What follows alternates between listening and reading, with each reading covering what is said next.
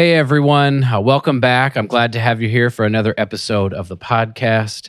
Before we get into this great episode with Michael Krall, he's the program director at WBHM, which is a public radio station here in Birmingham. We just had a great conversation about music and some of the questions I've been asking in the previous episodes, but they're coming from someone who is often in the audience and who cares very deeply. So it's a really cool perspective.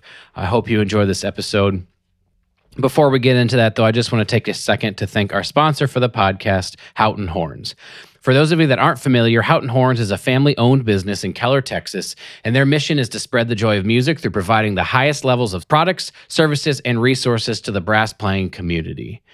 Have you ever set your trumpet on the ground, then picked up your phone, and then you accidentally dropped your phone on your trumpet and dented it? 'Cause I have. When that happens, Houghton Horns is here for you. At Houghton Horns, they do the repair work in-house, so you know you're getting one of their skilled craftsmen doing the work to bring your instrument back to 100%. They also do customization, so if you were looking to customize your instrument for your specific needs, look no further than Houghton Horns. At Houghton Horns, they strive to put service to the customer as their top priority. Whether you are a beginner student, a hobbyist, or a full-time professional, Houghton Horns can help you find what you're looking for. Go to houghtonhorns.com for more information.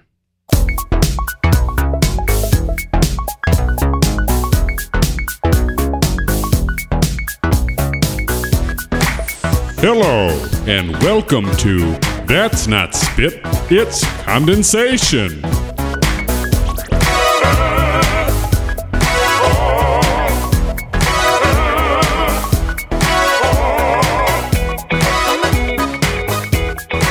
How's it going, everybody? Welcome back to another episode of That's Not Spit, It's Condensation.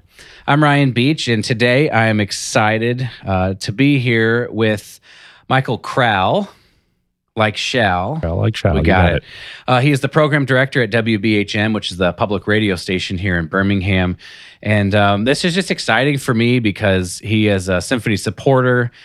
He does what I'm doing, but professionally. So it's really cool to be able to talk to him about not only just interviewing all sorts of people, including musicians, but also just presenting classical music on the radio. And I'm really sort of seeing this as a continuation of some of what I've been talking about in the past few episodes about why does symphonic music matter, why does classical music matter, and kind of taking it from a regular supporter, like what do our audience, what does our audience value about what we do? And so he's kind enough to join me this afternoon. And so first of all, Michael, I appreciate you joining me and giving me some of your time to chat. You bet.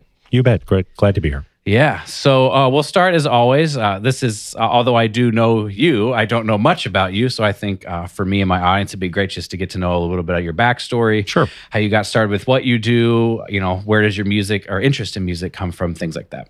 Yeah. Well, interestingly enough, I played trumpet in up through college. So started out even in elementary school, junior high, high school, college, and band, orchestra, wind ensemble, all those things. Yeah, cool. So kind of went to school with both music, but also wanted to focus on journalism as well. And those two things were kind of going parallel for a while.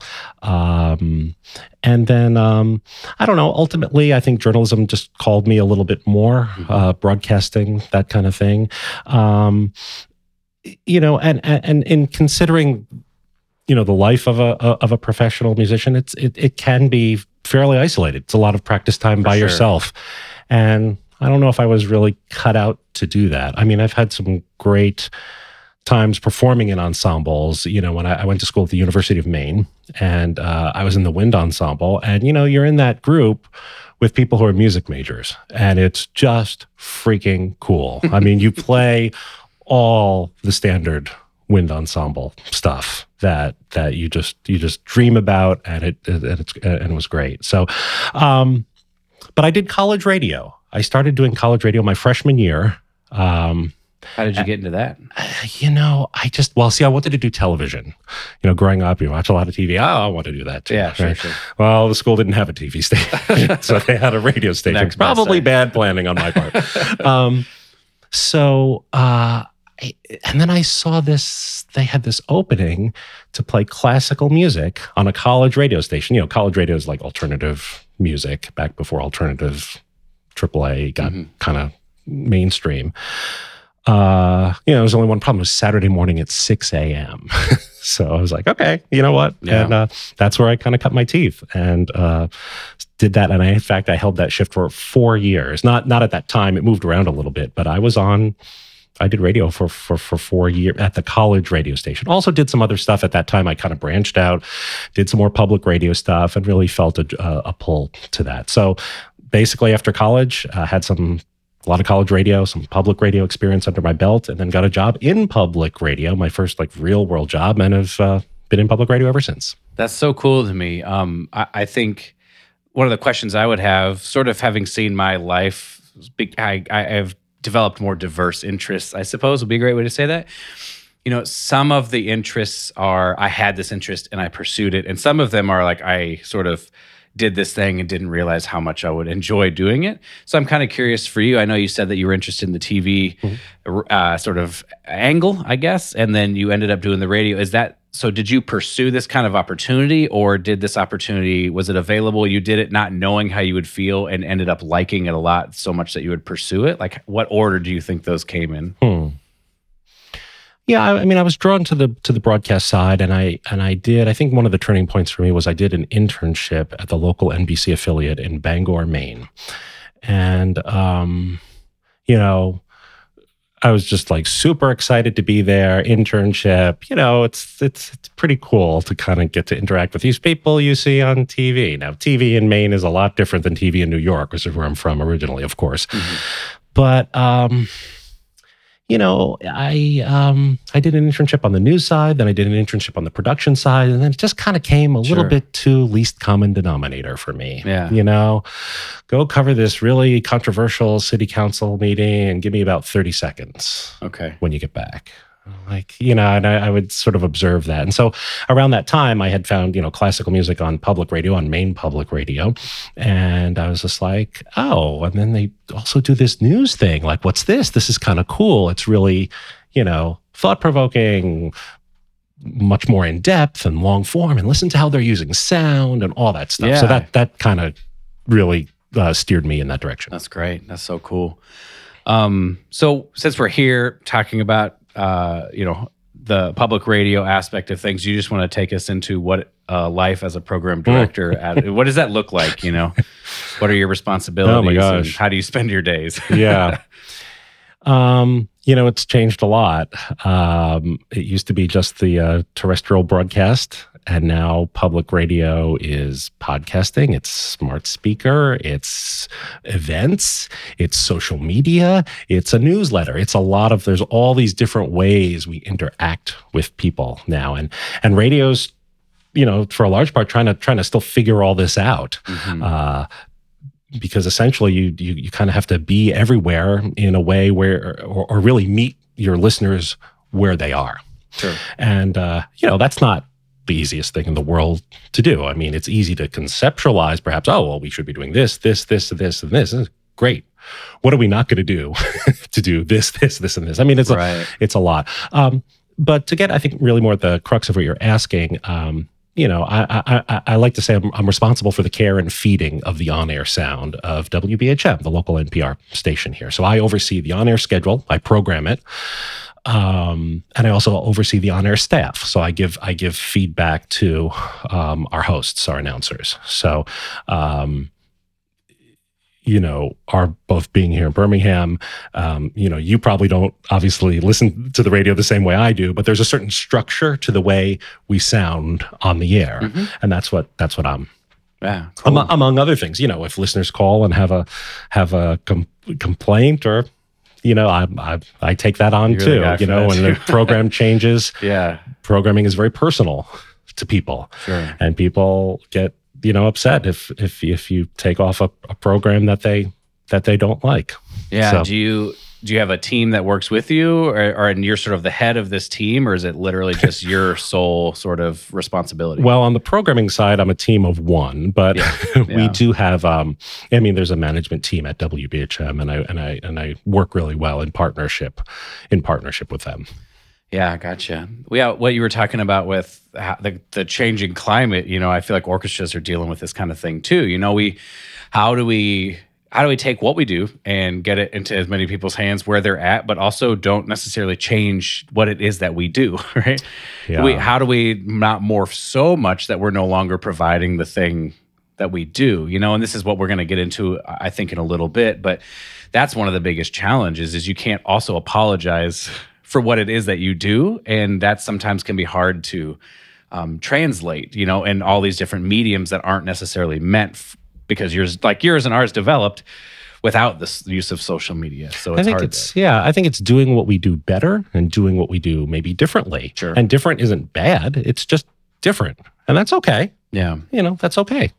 And so, okay, this is an interesting question for me, just because I'm always curious how these changes come about. Because often you have some forward-thinking people, and they're like, we need to make sure we're with everything. And sometimes these changes come about because it's like, oh no, we have to make this change right now because we're falling behind. You know what I'm saying? Sometimes it can be we're almost we have to make these choices now or things are going to go south. So when you're in the middle of trying to do it, I think one of the most difficult parts, and this is kind of hopefully going to speak to what you do, is how do you choose the quote right thing to do, and then have sometimes it's not going to work out, right? Sometimes you're going to choose wrong. How do you sort of deal with I've tried something and it didn't necessarily work, and I got to learn from that? Yeah. You're talking about programming on the station. Yeah. And just and then how you sort of share that in the multiple different ways. Sure. And maybe it's the wrong program or you put it in the wrong place. Yeah. How do you sort of bounce back and learn from that? Yeah. Well, we're not commercial radio. So we have, we're a nonprofit entity. So we're a little less driven by the dollar, as it were. But that said, we put programming on the air to attract an audience. Sure. Right. And if we don't see,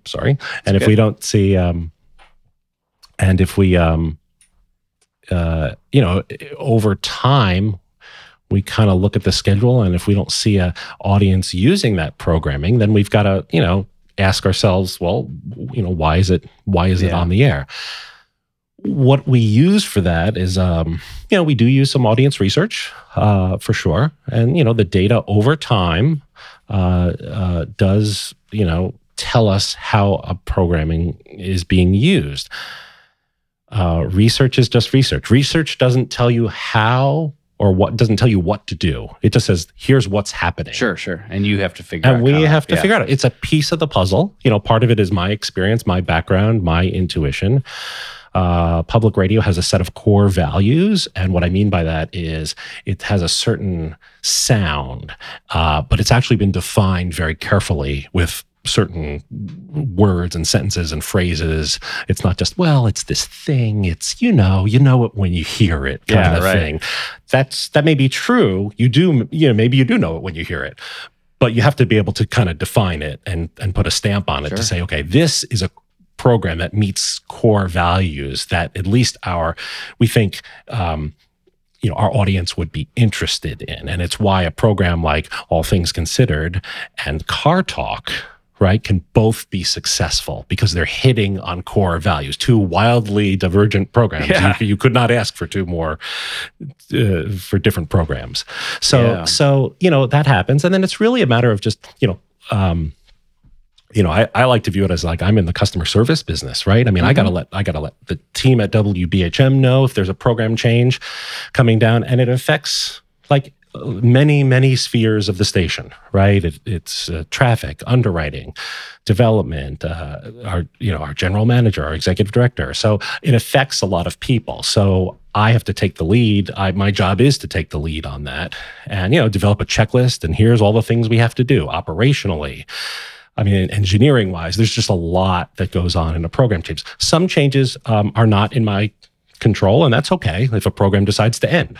for example. I mean, that happens. That just happened. And so, we have to make changes. That doesn't mean you don't, just because a program's ending doesn't mean you don't have to still do your due diligence. But over time, again, we're able to see how people are using the station. And my favorite phrase is every program is important to somebody. Yeah. Right? Yeah. Right. And over the years, WBHM, we did used to play classical music during the midday hours. And now it's a news and information format with classical music starting at 8:00. Did I hear from people when I made that change? You better believe I did. Yeah. You better believe I did. Interesting. But it's not about me. Right? It's not about what I like. I have to make decisions that I feel are in the best long-term interest of the station. Yeah, it's such an interesting difference of a perspective difference, right? Sometimes I think as classical musicians, we can get really wrapped up in like what we like and what we think we should be presenting without sometimes remembering that we're doing this for people and what do they want? And I think we all acknowledge that the audience matters, but I think sometimes we think, well, like we're so close to this, like we should just, I'm saying not that we should be picking it, but like what our opinion is like really informed and we know what we're talking about. So it can be hard to swallow that pill sometime and say like, even if they say something I don't agree with, like the customer's always right, so to speak. Oh man. I mean, you don't know the half of it. I mean, I walked into my office the morning of a program change several years ago. My phone was already ringing. Picked it up. What have you screwed up now? Oh no! I mean, there's not even a hello. I mean, that's how, And I told them what we did, and they were just like, "Bye," and hung up the phone. Now, you've got to, take into consideration like the people who are most upset about a change are going to call.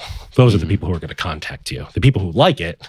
Don't say a word. We don't hear from them as much. Yeah. And then we especially don't hear from people saying, I'm just really neutral about it. Like, hey, sounds pretty good. Yeah, I mean, right. I'm good. Like we just don't, you don't hear from those people. So, but what you have to understand, really be aware of is, you can get 100, 200 calls, but you have to take into consideration the entire audience. If we have an audience of 80,000 people on a given week, for example, 100 people, that's very not, small fraction. That's a slice of a slice of a slice. Right, and right. what we like to say is, the plural of anecdote is not necessarily data, right? That's a cool thing. So, but in the moment, like when you're feeling that pressure, It sure feels like it. It sure feels like it. Yeah, right. I kind of spoke in one of my podcast episodes a little while back, kind of to this thing where like sometimes you put stuff out into the ether and you hear nothing back. And then every once in a while you hear something back and it's like the host talks too much. And you're like, oh my gosh, does anybody even care about the good I'm trying to do? But then you sort of over time hear through the grapevine that like there's a lot of people who connect with it. They just don't say anything. And that's like a hard thing to rely on and expect and to count. I obviously you totally get it because you're speaking to the same thing. That's harder than I thought to deal with than when I first started doing this kind of thing. And I've heard this over the years a lot about people. I just can't imagine that anyone would. Not everyone listens to the radio the way you do. Yeah. Yeah. I mean, they really don't. And so I get it. I get the disruption where, in the public radio model, right? People are voluntarily giving us money, right? And so, they're rightly upset about it. But, you have to kind of stay the course. You'll find no research that tells you to, change something. I've done changes that, I regret. I mean, I wouldn't say deep regret. I'm like, shouldn't quite have done it this way. Should have done something else. But, that just comes with experience. Sure. I mean, it's like you're almost bound to have some story like that, and anybody who takes anything seriously for long enough, right? Yeah. Like you're going to have that happen. And yeah, sometimes you can think, I used to maybe thought I could just try to think my way through everything, and I'm going to think of every single possible outcome, and I'm going to make the right choice. But it just seems like at a certain point you have to make a choice and just go with it. Yeah. I mean, when we line up programming changes, I mean, we have our, talking points. And I don't mean that in like a hypey PR way. I just mean like, here's why we did it. Like, here's why. And for people who contact me, it's mostly email now. Like, I don't want anyone to think we haven't had a conversation about it and it hasn't been respectful. You may disagree with it, but they can't say they haven't had a respectful conversation about it, killing them with kindness, right? Sure. And then I've gotten, again, it is anecdotal, but these are the stories that like really warm your heart, where someone in membership will send me an email and say, I don't know what you said to this guy, but like he just renewed his membership, kind of thing. Or I've said just, hey, you know what? The new program's been on for all of, 6 hours. Why don't you try it first for a little while, and see how you like it. So that's. I mean, I know that's not really related to anything we had discussed talking about, but I find that stuff to be so interesting because at a certain point you have to like be willing to try something and then just sort of like see what happens versus like the initial reaction of something and making your decision on whether it's successful or not almost in an instant. Yeah, there's a little bit of that. So it's kind of a double-edged sword, right? You can try something in terms of programming, like say something new and maybe different that doesn't have a track record. And, as long as you're making that, everyone in your organization knows, this is the choice we're making. We're making this choice at this time. That's fine. My part of my job is to deliver audience too. So, there's a lot of programs out there. There's hundreds and hundreds of programs available on public radio that I could put on the station, but we've only got 168 hours in the week. So, part of me likes to say, well, okay, when thinking about like changes, it's like, okay, well, what's the track record here? How is it doing on other stations? And let me listen to it a little while and see how has the program evolved. There's a lot of thought that goes into that. But that's not to say we can't try to be new and innovative with something. You just have to know, where you stand on it. If it doesn't have a track record, that's okay. As long as we know that, and it may not, may not be what we thought it was, or it may be what we thought it was. But that's part of the sandbox, if you will, in public radio that you get to play around with a little bit more than you might otherwise on the commercial side. And I think I'm just sort of, in my mind, I haven't really said it out loud in this conversation, but in my mind, I'm framing this from an orchestra programming perspective. There's like the tried and true pieces that we know people will enjoy hearing, but we can't just only play those pieces every single year. And then how do you take a chance on something that you don't know? How do you take a chance on a new composer, even if it's supposed to be awesome? If your community doesn't know what it is, are they going to come? Are they going to pay the bills? Like there's, like I know that the ticket sales aren't necessarily a huge portion or a huge chunk or whatever, but the vitality of an organization, I think, is why certain people may choose to donate if it's going well. So I think there's so much wrapped up into just like, I'm going to choose this one thing and say, this is what we're going to do. I mean, it's hard to say. It's kind of unbelievable to say this right now. This American Life was new at one time, and it was groundbreaking. Like there was nothing, like people were like, what? Like, I don't get it. What is this program? What is this about? And, and it just, that alone kind of helped it, catch, get its sea legs, if you will. Sure. So, it happens. But to your point about classical music, we can get into that. Yeah, I think we should. I've got some thoughts on that. Yeah. I think we should. Sure. So, this next part of the interview, I don't think Michael was expecting, so I'm gonna surprise him a little bit here. I just kind of wanted to ask you these questions that Kathleen and I, and just kind of see. Again, it's not like trying to find the answer that solves all these problems, but I imagine if you're coming to symphonic classical music type stuff, you're supporting the arts, like you have some sort of vested interest rather. So we'll just start with. Why do you think, especially as a concert goer, why do you think experiencing music matters? And we could even lump the live music. Like, what is it about a live concert that makes you want to sort of be there and experience it versus just pulling up a CD or hearing it on the radio? Like, what are the differences for you? I think I have a little bit of a different take than most people on this. Just from a lifestyle point of view, I mean, let's face it, right? getting to a concert takes it's a fair amount of work, right? You get home, you run home, dinner, babysitter, maybe you go out to dinner, and you're asking a lot of someone, and then they sit and they kind of enjoy it, and that's fine. There's I mean, of course it's fine, it's great. I mean live music is great, but I think what we're up against is, music is so portable, and music is so disposable is not the right word, but if you're playing Beethoven's Fifth Symphony, I can hear that on Spotify in 3 clicks on my phone. Absolutely. So I think people have a notion of what things should sound like, right? Because they hear it all the time. They're not necessarily going to concerts all the time. I mean, you might be hard pressed to find someone who goes to every single concert.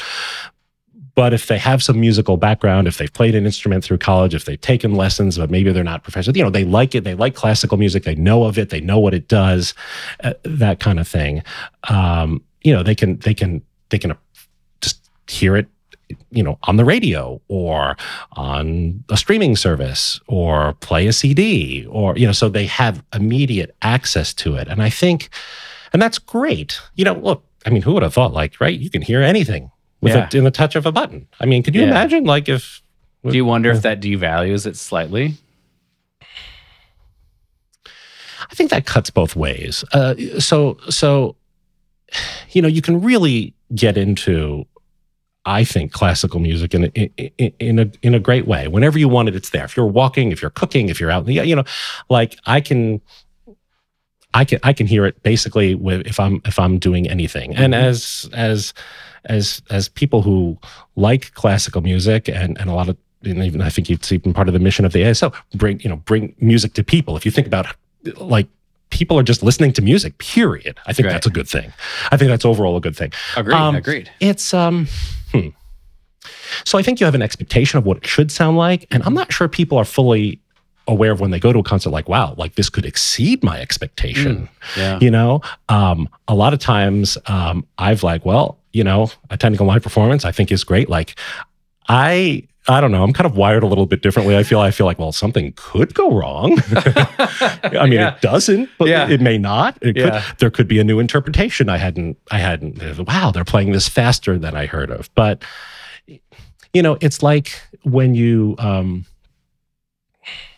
I remember back in the day when I bought an REM CD, and back when CDs were a thing, and then I went in concert and I saw them, and I'm like, oh, I love this song, but they're just doing it in a way that doesn't do it for me. And so I feel like what classical music to a certain extent is up against is you're up against people have this expectation because they hear it everywhere, right? And that, while a good thing, it's also a double-edged sword. People hear it everywhere, so they have this expectation of what it's going to sound like. And so, on a live performance with an orchestra, it's how do you transcend that, right? How do you make that a thing where people are like, wow? How do you get the wow factor? Totally. And I think we're also up against that. You see symphonic music, classical music in general, it's often paired with another art form, like a visual medium, like a movie or something like that. So then take that away, and we're asking people to sort of sit for a length of time. And it's just, like you said, it's what they're used to hearing, but it's in a different context. And I totally agree with you. It's kind of why I'm starting to ask these questions is I think you can't really have the same level of human connection, right? If trying to almost emphasize that's why you go to a live concert is you want to experience it with all of these other people rather than, the music itself is an important aspect of the experience, but it's also the whole with everybody else feeling like you heard this thing together. And then if you want to add in the possibility of things going wrong or whatever, it almost creates this once in a lifetime kind of vibe, or you could probably sell that story at least, right? And then maybe it's more than just the piece. And I think for me, I don't really have any answers, but there's something in there that feels like it would help create some of that wow, I think. Yeah, it's it's experiencing it's all of that. It's like this whole amalgamation, right? It's experiencing it with people. It's seeing an orchestra perform it. It's like kind of living on the edge and seeing how things are interpreted and how things go down. It's being next to your partner or someone you love or care about and experiencing these things together. Sometimes it is like getting just the vibe of a live audience. I mean. But I have to tell you, as someone who goes to a fair amount of concerts, I also feel like all those tuning forks aren't humming every time. Of course. It doesn't happen all the time. Like I can think of a handful of concerts where I'm like, wow, like that was just spectacular. Now, that's not to say I didn't have a good time at other things that weren't spectacular. I mean, I did. I love that there's an intrinsic value of just going to live music and seeing an orchestra and hearing a piece or love, or even one you don't. But like the wow factor where the lid comes off is like, I can probably count those on, one hand. And probably rightfully so, right? If every single experience was that, none of them would be that. So I think that's very true. And I mean, for the orchestra, it's the same way. Sometimes you're really in it and sometimes you're just doing your best to try to get back into it. And I think that's just because we're like human beings and it's not always we're not robots. It's not the same exact sort of attempt each time. But yeah, that's a very long answer to your question. No, I think this is great. Like to me, I think there is no quote right answer, which is why I think the discussion is more important than the actual answer. And so maybe even just like this one more question is for you and what you see as someone who supports an orchestra by at minimum coming to concerts. What do you see the role of an orchestra being? And like, let's say that the most obvious is to present symphonic music, right? Do you see our orchestra being able to, at least in your perception, your perspective of how you see it, does it fulfill other roles that you think are important, that you're glad that it's here and worth supporting beyond just that? I mean, I think it says something about a city, about the commitment that they have to the arts, that they do have an orchestra. I think it says a lot that the history of the Alabama Symphony Orchestra is such that it went away for 5 years and then it came back, and people really wanted to make that happen. And you'd like to hope that good lessons were learned from that, and it's here to stay. I'm a big fan of what I call these like fewest, most powerful words, like these statements. And I love just this notion of bring music to people. Even if you don't, even if you don't have a musical background, I mean, if you think about it, music in whatever shape and form, it's like the universal connector, right? Yeah. I mean, everyone in some sense or form has some kind of relationship with music. So I do feel like there's things that an orchestra can do to kind of connect them to the community. And I think each orchestra has a little bit of I think they should really kind of play up their home court advantage, if you will. I spend a fair amount of time in Western North Carolina in Asheville, hiking. I've heard that's a beautiful area. It's one of my favorite places. In general, yeah. They have a symphony orchestra, and I've never seen them play, but I remember looking at one of their programs, and it was From the Mountains to the Sea. And that's the name of a hiking trail in North Carolina, from the mountains to the sea. So it literally traverses the entire state. So they played, I believe it was Vaughan Williams' A Sea Symphony, and maybe Havana's Mysterious Mountain. I mean, that's kind of a cool like connection to your community, to your region. So things like that. I can understand. You were talking about in a previous podcast about things going on with the San Antonio Symphony, and I can see how they have a lot of Latin American or Mexican American or Mexican like composers added into their roster. It's just like the nature of where they are and what they do. Yeah. So like little kind of connections like that, I think can really go a long way. I know the Alabama Symphony Orchestra here has done a lot of new music and have commissioned a lot of works, and that's great too. Find your thing. Yeah. And kind of like play it up a little bit, right? I don't know how this would happen, but I always thought it would be pretty cool if we could play with like a country artist every now and then, because like that's where we are. We're in a city that loves country music and has shows all it, so I always wonder what that would be like, Yeah. Well, they played, I'm not sure if you may not have been here, but they, Chris Thiele, the mandolinist, he wrote a concerto. He wrote a mandolin concerto, and then that he brought that here with the I wasn't here at that point. But I saw him a few years ago. It was just a solo thing at Dallas Stevens Center. It was unbelievable. Yeah. I mean, stuff like that, it happens, but it does make you wonder, like, why aren't these connections happening more? Sure, totally. And, I think that's a fair question. Things like Masterworks, and we can get into this later. I mean, I feel like that's that's for some people, like, that's a heavy lift. That's a heavy lift. Yeah. For Not us, for it's everyone. a heavy lift, you know?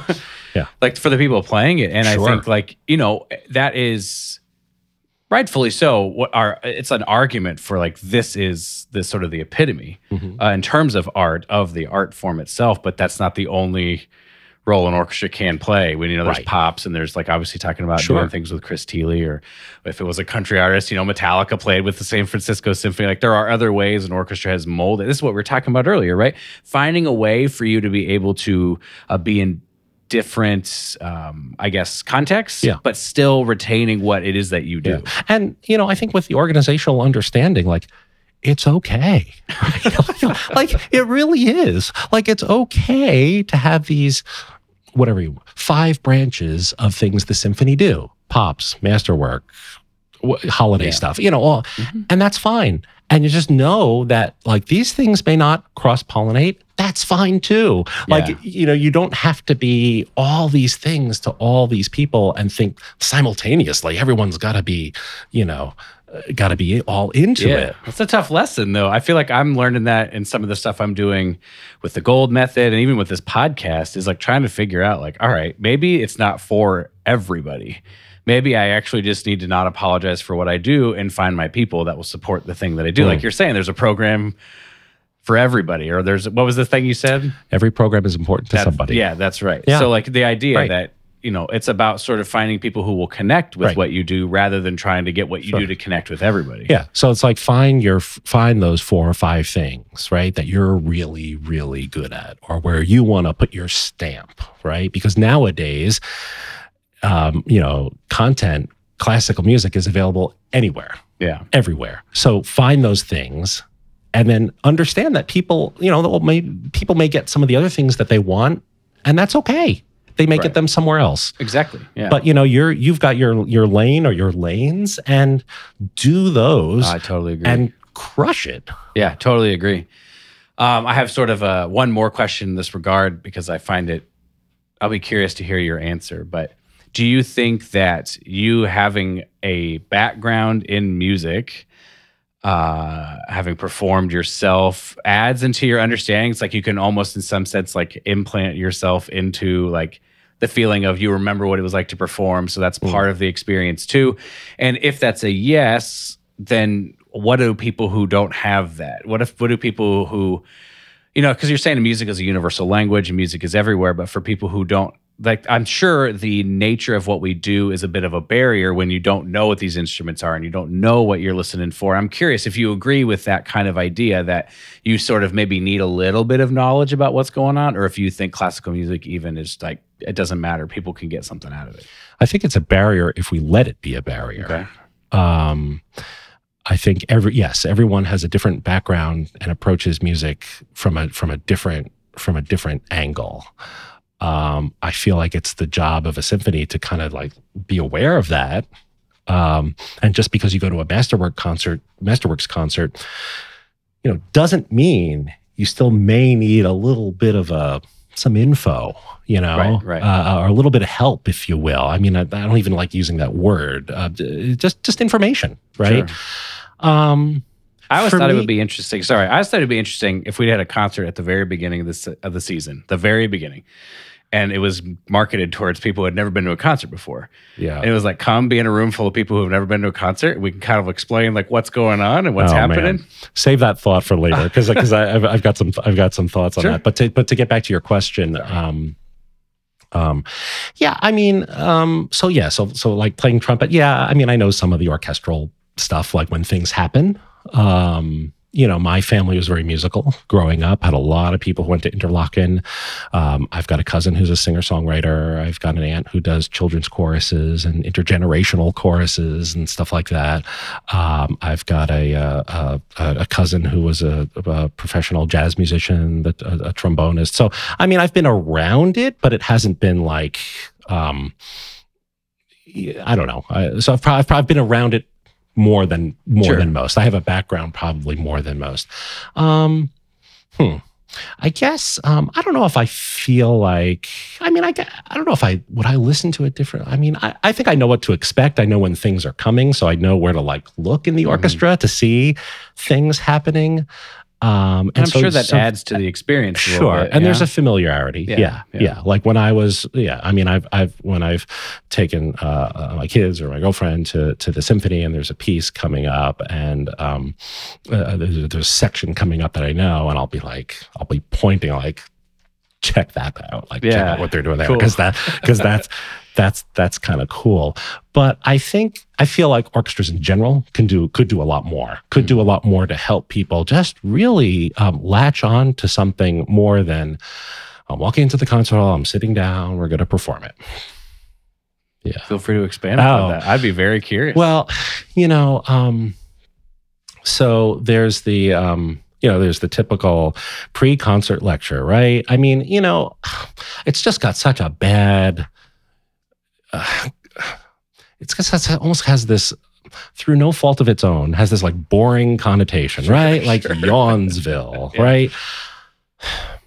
Why isn't someone like, when everyone's sitting there, the conductor comes out, why aren't they doing this stuff, some of this stuff with examples from the orchestra? Just take 10 minutes at the top. Say, you know what, on this piece, there's these really cool things going on.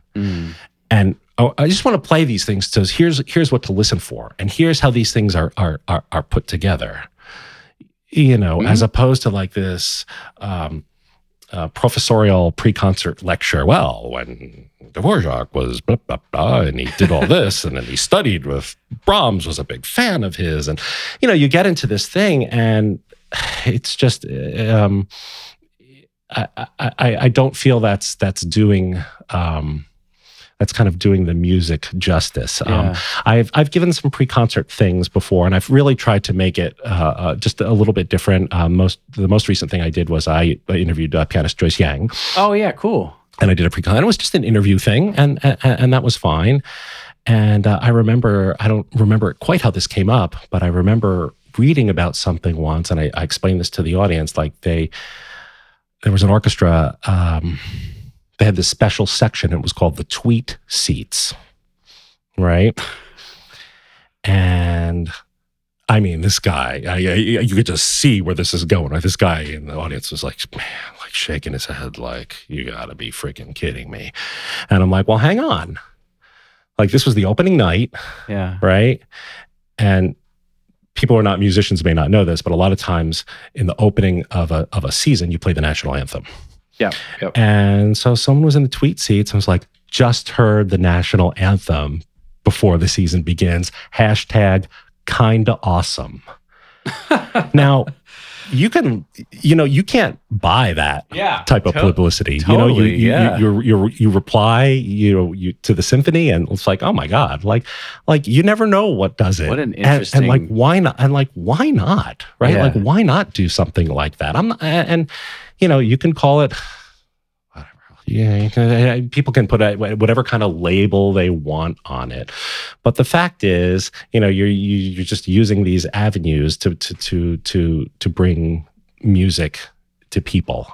There's just I just feel like there's a lot of opportunity, especially when everyone's sitting there and they're waiting for the thing to begin. Yeah. Like, why aren't we like shouting this stuff from the rafters? Like, here's what makes this symphony. You probably know this work. Some of you may know this work. It would almost be like when you go to a movie and they have like that pre-roll of like they've interviewed an actor, or they have those little bits of trivia or whatever about what you're about to see and stuff like that. Yeah. It's almost similar to that kind of idea where you would be like giving some sort of like here's a thing that will be cool to know for what you're about to. Sure, because like, what's the outcome that we want here? Well, we want people to be even more excited about the music and be really be jonesed about the music. Yeah. And how can we give that to them? Well, one of the ways we can give it to them less is just by coming out and conducting and doing it. Right? Sure. But like, let's play something to hear. Here's something to hear. Here's something to listen for that you might not have expected.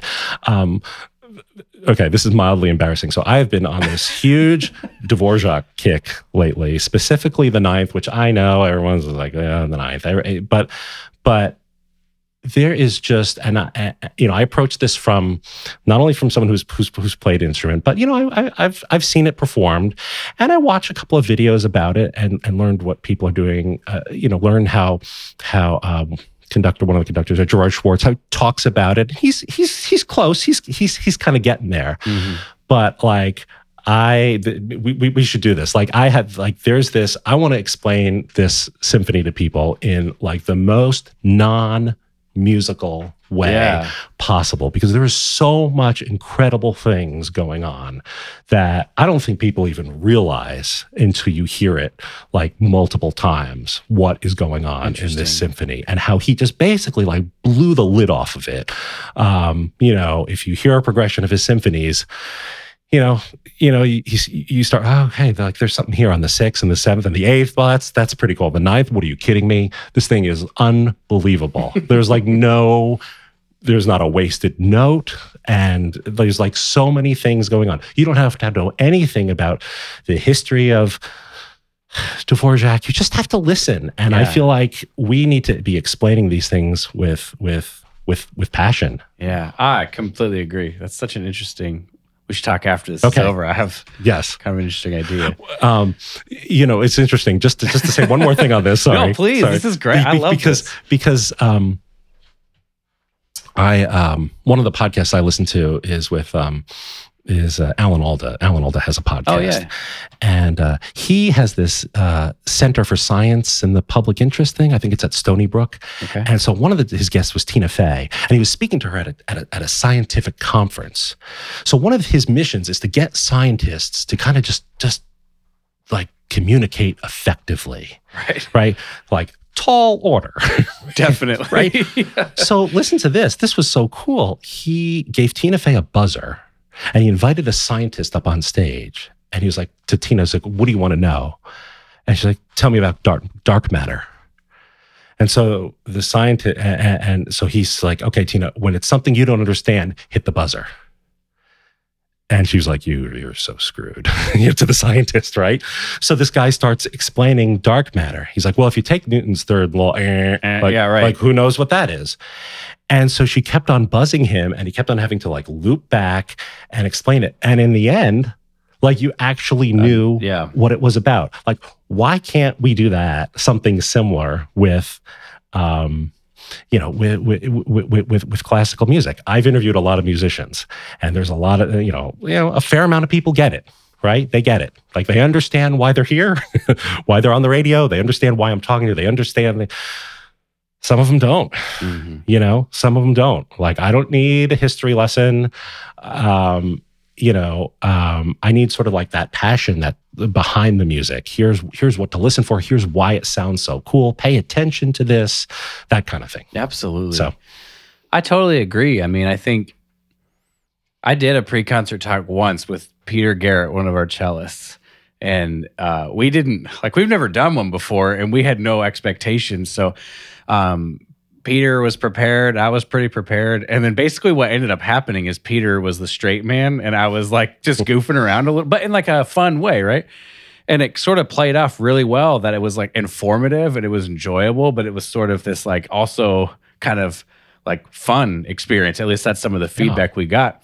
And we just thought that was so cool that we had that opportunity to sort of, because I don't know the history of what's going on, so I can't like just make it up. So I have to find some other way. So the things I focused on when doing research and stuff was just like, what's going on in the piece and what's the story? So, right, the things that I would actually care about when performing the piece. Yeah.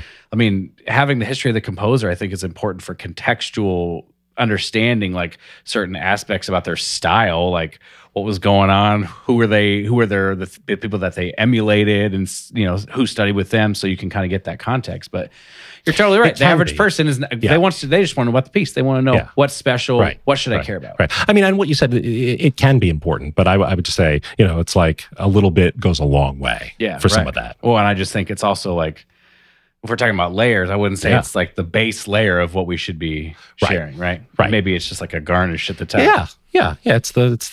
It's like, and he did all this while living in this, something like that. Right. Like so in this context, one of the most interesting things that I've heard someone say that's related to history is that like Beethoven 9 and Symphonie Fantastique were written in the same year. But they were just, one was in Germany, one was in France.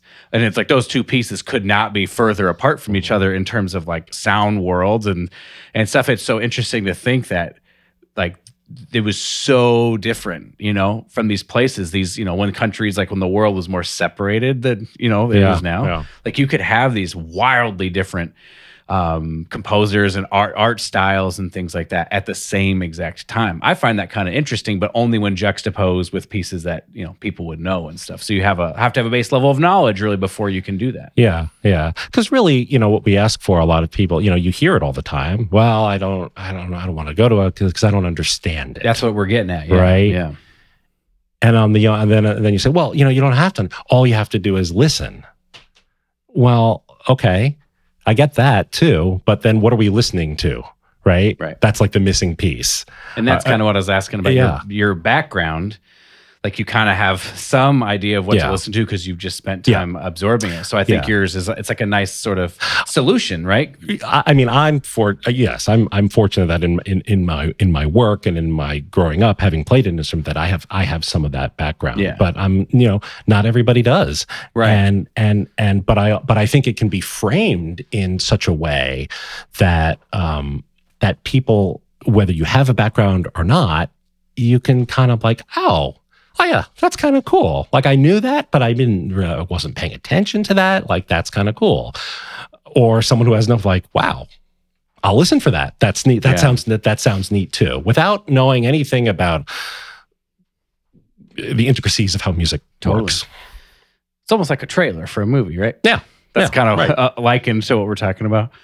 One of the things I think is really important too, and I sort of just went slightly rogue when executing it, was my understanding that if we're the thing that people are coming from, them having access to us would be great.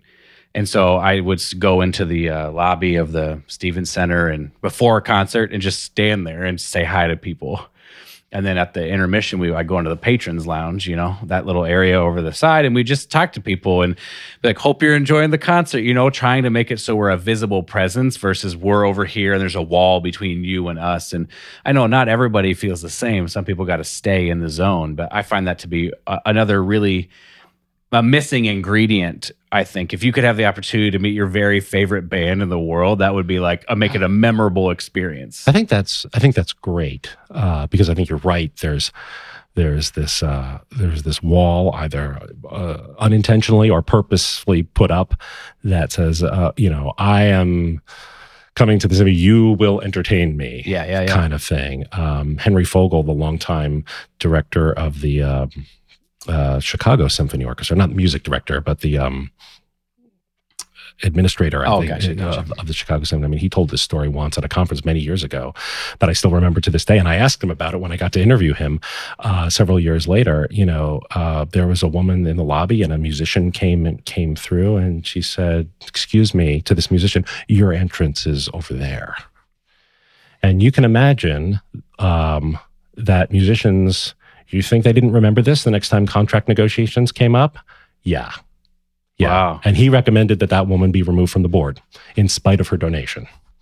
Wow. So, to your point, it really cuts both ways. And we're all on the same team, right?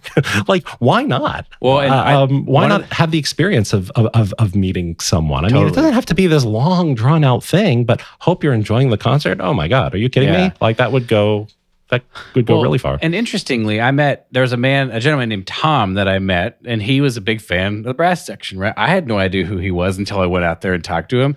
But then I knew he was at the concert. That's this weird, unexpected thing is after I met him, I went and played the concert, and I was like, I know that Tom is out there.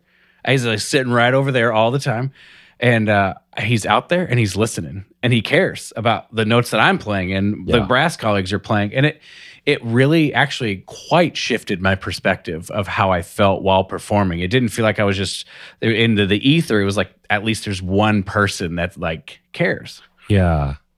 It's so interesting. And I don't want to go too far down a rabbit hole, but there was this farewell tour by the Eagles, the pop group, the Eagles, right? And it was I think it was Down Under or something like that. And there was this DVD that they produced.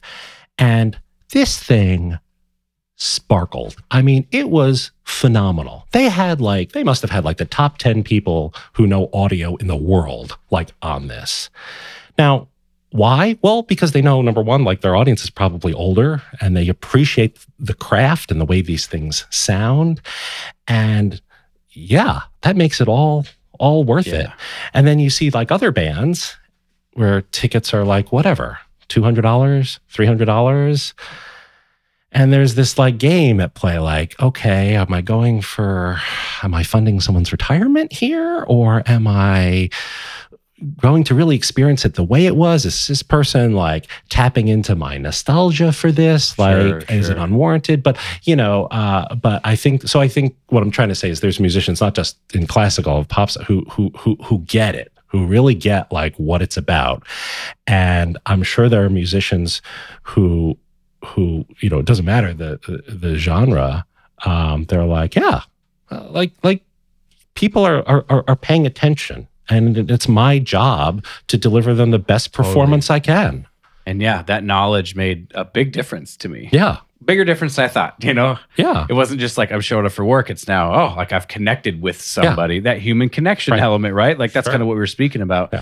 And I agree. I think trying to meet people where they are in terms of knowledge and just like, because the other half of this, the other side of the coin, right? The devil's advocate side would be, we also don't want to insult your audience's intelligence, right? So if there's a whole bunch of people there who know this piece and they just want to listen to it, that's kind of the thing is like you make this choice based on the data or who your audience is. And then you might make some people unhappy, but you also might make a lot of people more happy and grateful for the experience. Yeah. And you may not know that may not pay dividends till down the road. It may be like they become a subscriber next year, but you may not see that away. Yeah. So it's just, sometimes it can be hard to take a risk, Yeah. But that's okay. Like that's why people do what they do, right? Yeah. That's why you do what you do to take risks. I think we maybe underestimate, like people will be a little patient. I mean, come on, really? Like 10 minutes at the top of a concert to say, in this piece, here's what's going on. Yeah. I mean, I think people will kind of get it. Well, and you saw on the concert, the one that you came to, the musicians put on, that video that was played at the beginning of it. Right? I don't know if you remember seeing that, but that was like sort of an example of us trying to something along those lines. It wasn't the same thing in terms of the music, but it was sort of like something different than just tune, conductor walks out, play. Yeah. There was like sort of an engaging, like, this is some thoughts we have, and we're thankful for our audience being here, just trying to connect a little bit. It was weird to see. I made that video, right? And so it was weird to see it there and just be like, okay, how do I feel about that, right? I don't know if that's perfect, if it's the right solution, but like, how does that vibe play out? And is it like something that's better than just what was before, which was nothing, Right. And I think that's, to me, how those kinds of things start. You just try something and see how it feels and just hope that your audience is willing to go along with you on some of that stuff. Yeah, I mean, there's plenty of room for experimentation, but this is a term you've probably heard. You fail. If you're going to fail fast, right? Sure. What did you learn from it, and how can you make it better the next time? Maybe it means trying something a little bit different. Maybe it means doing a complete 180 and going in a different direction. But the point is, you're trying to engage people in a meaningful way. And I mean, whether you figure out the right answer, you figure out a close answer, or you do a 180, it's sort of predicated upon that whatever you were doing is not what you want to keep doing, right? So even if you do a 180, you're probably not going to go back and do the exact same thing that you were doing. So it's an acknowledgement that essentially we want to try something new. And I imagine for an audience member, even if it's like different or like kind of weird, it's probably like, this is nice that it's not the same experience that I've ever had every single time. Sure. Well, the great thing about being here in Birmingham, Alabama, is the hall in which you guys into symphony plays. I mean, acoustic wise, I'm not even talking about that. But what I love about it, I mean, I feel like, spoiled because we have seating in the choral balcony. And for those who don't know, that's like, you're like behind the orchestra. And so you're facing the conductor. And I think like the front seats in the orchestra, like those are the worst seats possible because you see everyone from like hip level, right? And you can't see what's going on. When you're in the choral balcony, it is to me, it's the most exciting thing. So, if you have an opportunity, I would say to see an orchestra from that perspective, it's great. And when you see a symphony played and you see how you get a perspective of how melodies, right, and the music is tossed around from section to section. I mean, that's cool. That's just freaking cool to see how composers work one section while having support on another section, and all those things. So like the choral balcony to me is great, and you also kind of see like for big expansive works where there's like harps and xylophones and all these instruments that are normally not there, you just kind of get to almost like literally peek over their shoulder and see. And that's a perspective you only get from sitting in the choral balcony. I saw the CSO for the first time, Chicago Symphony, when I was in high school. We got tickets in the choral balcony, and they played some sort of greatest hits thing. So like they played, also Sprach Zarathustra and stuff. Right. We were sitting right behind the trombones, and as a high school brass player, it was like, how could this be any better? Right. Yeah. Right. Yeah. You could just like see the trombones are sitting right there. Yeah. You can feel the sound that they're generating. I totally agree. I totally agree. Yeah. And just also, there's I think some value to seeing the conductor too. Yeah. To seeing them head on. I might disagree. I'm just I find those are some really interesting just stuff to chew on, from like your perspective of like, we were going to talk about the perspective of a concert goer, and it's you're sort of acknowledging that there is sort of a way that it is presented that may not be taking full advantage of what it could be. And I appreciate these ideas because I think just anything of people, any way that people are thinking about this in a way where they could say, how could we make this experience better? I think is amazing, right? Yeah. That people would care about it enough to say, how could we make this even better versus like, whatever, it's fine, just let it be whatever it is, I mean, my son's with me and I'm like, I can't even remember the work, but it was just like, I was like, look at all this plumbing on stage. We've got like the bassoon, the contrabassoon, like the clarinet, the bass clarinet, and like the contrabass clarinet. Like these are things that you just don't see. And it's like, and just kind of getting to see that is really just kind of cool on pieces that call for it. And when you add all this color to a work, and I feel like there's a lot more that I think all of us could probably be doing. I get it. It's time. It's investment, and it's an investment whose dividends may not show up immediately. Yeah, but you're planting a lot of seeds. Yeah, for sure. I'm going to shift slightly here, if that's all right. Absolutely. I would be interested for you as an interviewer, when you interview anybody in general, but since we're on the music topic, we could say musicians. What kinds of things are you trying to get from them, and what kinds of things are you trying to highlight? Obviously, I'm assuming it's potentially for some sort of thing that's going to happen soon, or like a concert that might be upcoming. I assume that's is that usually why you would interview someone, or is it just people come on and you just chat with them? So usually there's some sort of there's a concert coming up. Yeah. There's some sort of peg to why we would have people on. maybe someone's retiring, maybe someone's the featured soloist, Like that Joyce kind of would have thing. been, maybe, right? Sure. Or maybe it's just the conductor talking about. So that's kind of the purpose they're there. But I guess I think this goes back to what I said a little bit earlier. Like, we're all on the same team. I mean, I may be a broadcaster and you may be a musician, and so just by definition, we may not have that much but we're being advocates for classical music. It's kind of like, do you know why you're here? And so sometimes, like I said, people get that better than others, and that's I think just human nature. But that's kind of like, if I want to interview some, like, sometimes I have a choice in this. I'm like, bring me the person who will express this. Sure. In the most meaningful way. Sometimes I don't get that choice. Yeah. And so, but I mean, I'm just looking for, human stories, interesting stories. If it's a soloist, what's your relationship to this piece? How did you learn it? That kind of thing. Tell me a little bit, a lot of times I've just given open-ended question, you're playing the Mozart piano concerto. Tell me your thoughts on this work. Yeah. And see where they go. And see where they go with it. I mean, I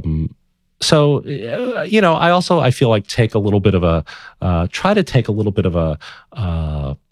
turn sometimes in a different direction. I remember once I was interviewing Justin Brown, and he also played he was conducting and performing a Mozart piano concerto. I'm like, okay, like, as conductor, like, would you hire you as a soloist?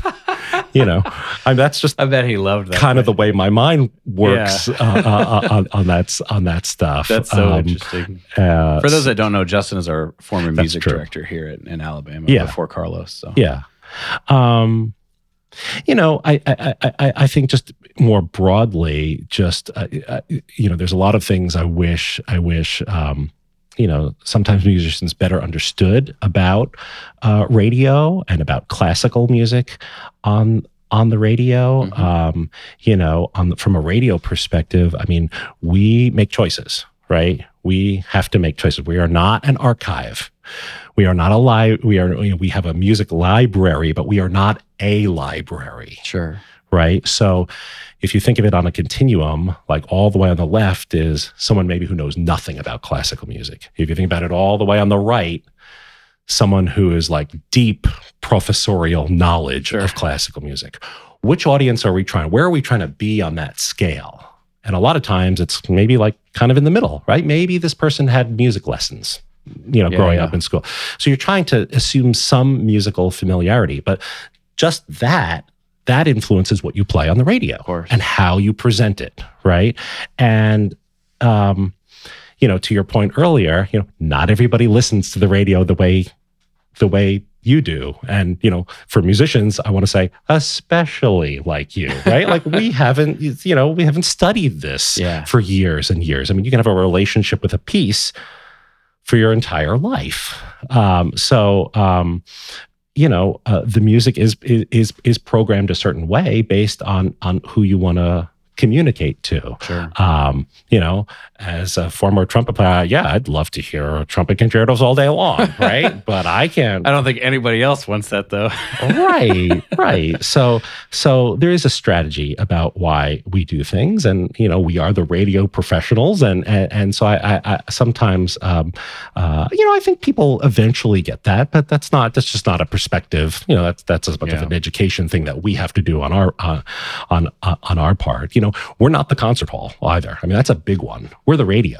Like, there's a difference between the concert hall and the radio. We're not trying to imitate the concert hall. We can't imitate the concert hall. Right? They're consumed totally different. So what does that mean? Well, there's going to be compression, right? Right. And what that is just like I don't know if you want to, it's just like a crunching a little bit of the sound. It's like fixes the most frustrating part of listening to a CD. Yeah. So you always have to turn it up or turn it down. Right.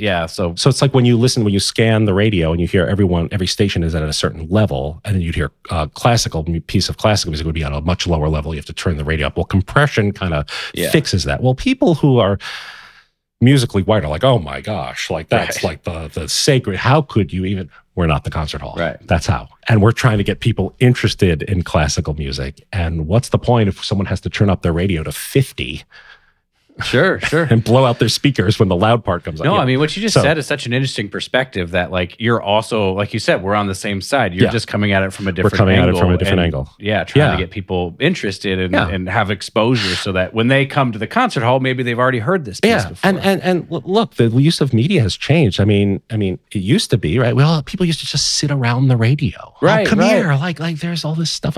Whether it was the Leonard Bernstein Young People's Concerts or radio dramas, people don't consume it that way anymore. So, people have lots of options. And so we just have to be aware of how our from a radio side of how our audience is using it. And look, radio is a business, right? Even public radio, right? And people's preferences come and go. And we've got to take that into consideration, whether I'm interviewing someone or whether we're broadcasting classical music or things like that. Do you have an example of a program that you just really loved but sort of fell out of favor with the audience, where it was no longer the program that had to be there and it was like really hard for you to cut it because you really believed in it and liked it? Or has that kind of thing ever happened? Yeah, it has. So this is a little bit longer. This may be a little bit of a longer answer, but trust me, let's do it. I'm getting to it. So public radio and radio in general works best when you're like one thing all the time. Hot 94, right? You know what you're getting, or classical 90.1, right? That your name says it all, or news talk, such and such, blah, blah, blah. Now, public radio is, a lot of, in Birmingham, we have one station, the station I work for, and it had a rich history of classical music, but we also do NPR News. So it's like NPR News, classical music. And it's hard, even in public radio, to be all things to all people. Of course. Basically, news people want more news, music people want more music, right? I mean, it's like without saying, like, news people are like, really? Why? Like, isn't this what CDs and Spotify and streaming services are for? Like, if you want classical music, it's there. Music people are like, really? Why? Yeah. It's like, this is what we hear news all day. Right, why can't we have a respite from the news? Or better yet, can we just have an hour of class, just 1 hour, midday? Like, people don't listen that way. So all this is to say, that's the foundation. So there's always this tension, and there's been some classical, we had a program called Sunday Baroque, that it was a national program. So it was a program we purchased, but I knew the host. I was familiar with her. I loved her style. Thought she was great. She's a great host, super engaging, really just speaks well about of the music and speaks at a terrific level, just right in that middle of that continuum, right? It's very, very listenable, really engaging. And over time, we just saw that that program kind of like lose audience, and it was a hard decision to make. I knew this person personally, right? Yeah. And so I had to say, hey, it had nothing to do with the quality of the programming. Again, that's, as a program director, I've got to sort of remove myself from that. So so what happened was, we were sort of losing audience at a time when we should be gaining some audience on a Sunday morning when people want sort of a more news and information. So that's this double-edged sword of classical music versus NPR News, and one isn't inherently better than the other. Yeah. They're just these two different things, and It's like, who wants it and when do they want it? Yeah. And so for some people, the time when they want classical music is the time we're playing news, and vice versa. Yeah. Right. Yeah. And that's okay. And separate from even classical music, Car Talk was a huge hit on public radio for like more than 30 years. Well, when one of the hosts dies and they're doing reruns, as much as I personally love the program, I used to just not go anywhere on Saturday morning until I heard Car Talk. But, it's not about me. I have to do what's in the best interest of the station. No, it makes sense. Yeah. So I had to, it can't be the station of hosts who are no longer alive. Sure. Yeah. No, I think it's a great perspective. And I think, again, we don't have to get into it because we already have, but I think it's a very similar conversation to just program for a symphony orchestra. Yeah. Same kind of thing. You can't make everybody happy. And so how do you make these choices, and how do you know when to switch things up? And, you're always going to have your staples, but like which staples do you play? And that's a hard one. I think you still have to bring, you have to continuously bring sort of the passion to it. I mean, that's one of the things I've always wanted to know, because from musicians, like, you've played Beethoven symphonies hundreds of times. Yeah. Does it still get you out of bed in the morning, like metaphorically speaking, right? Is it still the thing? Like, is there still nothing like that? Even though you've played it, versus say playing maybe something different that you haven't played. But you don't get to make those choices. You have to perform them. Someone else makes those choices. Well, it's interesting, like I would say it's 100% a perspective, I think if you lean into the idea that this is like the 50th time you've played it and that's your perspective, I don't think there's any way it's getting you out of bed in the morning. But I think somehow if you can sort of wrap your head around, like, even though you've played it 50 times, like it's the 50th first time you've played it, I think it's sort of like a workaround in how you try to perceive it so that it can still somewhat be fresh. And then, I find one of the most fascinating aspects of being an orchestral musician is like I don't listen to that much orchestral music, right? Because it's like my job. It's the thing that I do. And so we can become out of touch, right? With like you're saying, the passion, the thing we do, and it sort of turns into like I just show up and I do my job. And the reality of I play a different concert almost every weekend. It's like, it's weird, Yeah. And so, it's like hard to muster up. So then it's like literally just that perspective. You like what I'm learning right now, like kind of right now, is I actually kind of have to make that choice about what do I want out of this and what do I think is the value.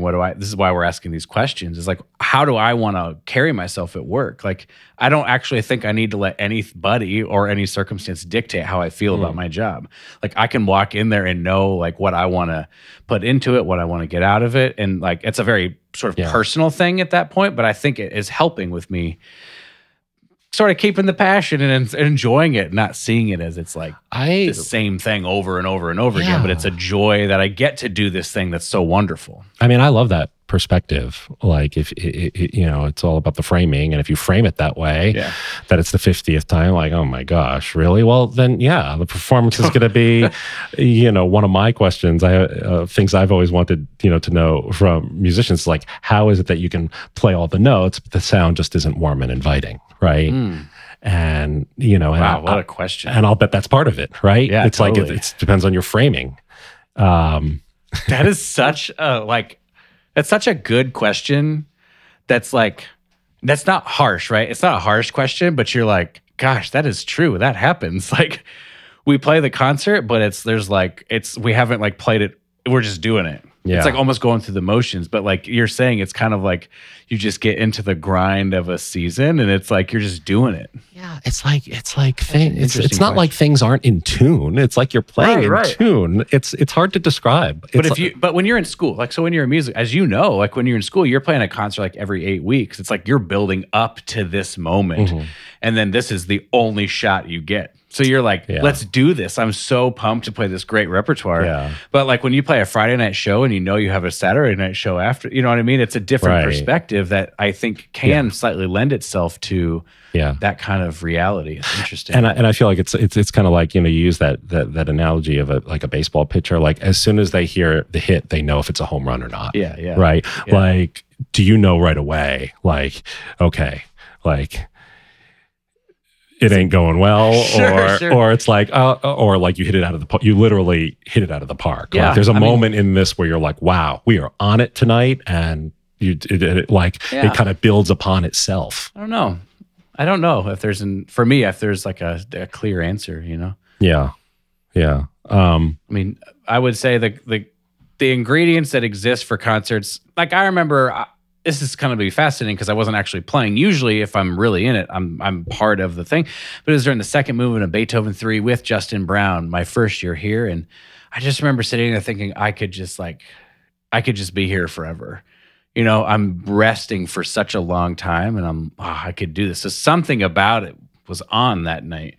But I don't know if I could put my finger on how you would know, because it would be really helpful, right, to be able to know what that is, because that would help in recreating that. But it almost seems like it's it's almost like everyone's shared intention. Like there has to be like a preponderance of all this shared intention, right? Yeah. Like all the tuning forks humming at the same time. And unfortunately, we're humans, right? So Yeah. somebody somewhere, it's likely that they're having not a great day, or they're Right. exhausted from just like living They got life. stuck in traffic, whatever. Right. Yeah. I mean, that's So that's kind of And then that's the interesting. challenge. For me, that's the biggest challenge of playing at a high level, is just, can I bring my best focus regardless of what's going on? And that's very difficult. Yeah. So, I was just curious so these are a bunch of, it's up to you, but I've got all these questions, like things I've always wondered, I mean, we should dig in. but, okay, guest conductors, right? Mm-hmm. These are, people you don't normally work with. They come in, like they may have a completely different perspective on a piece that you haven't even considered. And, maybe you're just like, really, you're like grumpy about it. Yeah. But like, so I always wonder, like, has this ever happened where, or the concert doesn't match the rehearsal, but like at the end of the day, you're like, you know what?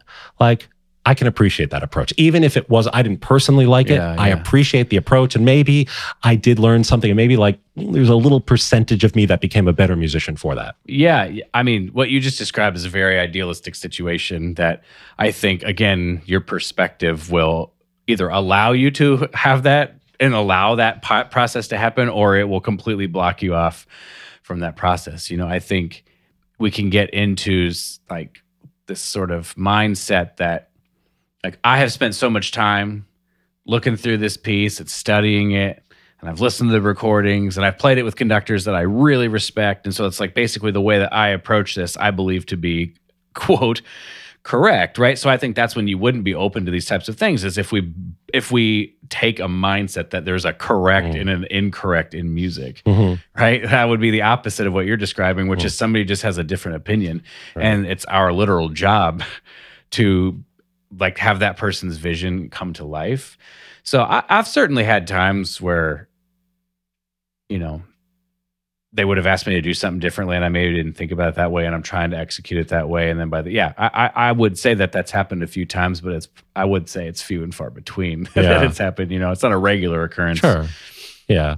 And again, because you try to put your, I mean, it's also for me, maybe some of my audience will be interested in this too. Like, there's a really tricky balance between, like, I am giving you my interpretation that I believe in so that I can justify the fact that you've hired me for this position, that I have opinions and ideas, but also you're my boss. And even if it's not the music director, it's still the guest conductor, and they're the boss for that week. And like, managing those two things, because it can get really easy to become an orchestral musician where you're just like, I have no ideas. I don't care. I'll just do whatever they tell me to do. But that rarely makes compelling music, in my opinion. I wouldn't think so. Yeah. That's interesting. So like how you balance that is hard. And I think for just human beings in general, like, it's hard, right? It's not about you. Right. It's not always about you. Right. It's about your perspective and how you view things. What is it a challenge, or is it an opportunity? Can you come out the other side better? Maybe it is a little bit of a grind to go through, right? Yeah, absolutely. But if you're really kind of, maybe if you're able to be reflective and be honest with yourself, like, well, maybe there is some good. You don't have to like sing this guy's praises for whoever the guest's going to pray for the rest of your life. But you could be like, I went through that, and it was, I'm a better musician, so anyway. Absolutely. Yes. Yeah. Okay. So what about, I feel like the tables are turned here. Let's do it. Let's do it. Foley, you're going to interview me now. What about when conductors don't keep strict time? Well, so that's an interesting distinction, because I don't really believe it's the conductor's job to keep time, right? Yeah. I believe, yes, he dictates the general time. Sure. But I think it's our responsibility to have rhythmic integrity, right? And Absolutely. So, when you have a group of X amount of people, and so I just think it depends, again, on how people see it. Like, if a person sees the conductor as the timekeeper, or like I follow the conductor, I think things can sort of essentially slow down, right? Because we want It needs to be like once we get the tempo from the conductor, then we just ideally would continue. This is just my opinion. Yeah. I also know that some orchestras also have players that, like Boston, for example. Boston plays like pretty far behind the downbeat. So the conductor will give the downbeat and then they come in like maybe I don't want to say a half second later, but it's not boom, it's boom, right? And so like somehow they know how to do that. And that's just their tradition. I don't know. I don't know how they do that. That's crazy. Yeah. But so like in other orchestras, I think you have some people who also might interpret the ictus, like where the beat is and where they play in relationship to that slightly differently. And maybe if there's not as much of a set tradition of how you do that, I think this is how you can get into times where, if the conductor is slowing down or if it's just we're interpreting it slightly differently and we haven't ever sat down and be like, how do we want to do this? Right. Because like you would never have that conversation in an orchestra.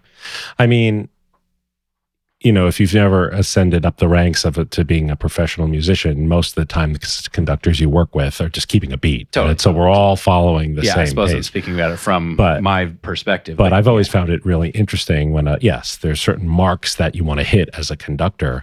But what I find interesting, and certain conductors, this is a skill, right? That certain conductors have. Like they're able to just literally shape the sound with their fingers. Yeah. I always used to say about former conductor Justin Brown, like he had this pinpoint control, right? He could move his left ring finger and the violas knew what to do, right? Yeah. I mean, he just had this, but that comes from a lot of things. That comes from he has a vision for the piece. He knows what he wants to say about the piece. And he's really, that's just me as an audience member and as someone who has some mild idea of what's going on. But you also know how much, not for every concert, but especially for Masterworks, there's a ton of rehearsal that goes into it too, right? So I think it's a combination of, gestures and things like that, but it's also what he's communicated and the expectations. And, there's a conductor, his name is Carlos Kleiber. Mm-hmm. He is one of the best. And he only conducted, from what I understand, a few pieces in the repertoire. He didn't conduct just the entirety of it. Sure. So he was a master of those pieces. And he would get something ridiculous like 8 rehearsals, so they knew every single thing. So when you watch him conduct, he's making all of these and exactly what he means, but they've also spent a ton of, so there's a balance there too, right? That like to have that much control, it's like you're taking musicians who are incredibly sensitive and then being very clear about what you want them to do, So then when you make those small things, it's like, oh yeah, that's like what we're supposed to do. Yeah. I remember seeing, I can't remember what it was, but it was some documentary about the art of conducting, and apparently, people have a very small, I don't know what they call it, like the cage or something like this. This almost like a gate of how they conduct. It can be very small, and like I think it was it like Dimitri Mitropoulos had this huge, like sweeping just for the downbeat. Yeah. Right? Yeah. And then there's, I think, another YouTube video of like Leonard Bernstein conducting with his face. Totally, yeah. Have you seen that one? Well, he's also conducting Vienna, though, right? Yeah. But you've seen that, absolutely. Right? And he's with his face. Yeah, it's a masterclass in the fact that it's how you're the commitment and how you're communicating that, rather than it being like there's certainly a lot of technique in conducting. Yeah. But when you're working with a group of that caliber, like they're coming with their ideas about what it's supposed to be too. And so it's, that balance shifts and changes like you're saying with a high school ensemble. Right. It's like a traffic cop, you know what I mean? But the further up you get, the more nuance I think conductors can play with because they have more sensitive musicians. So does it bother you when a lot of times people feel like classical music has this job and like it's soothing? Like you probably hear that a lot, I study with it, or I like to have it on, and and I've interviewed musicians about this. Like, do you feel like that's classical music's job to be soothing? I think it can be one job. I don't think it's the singular job. Yeah.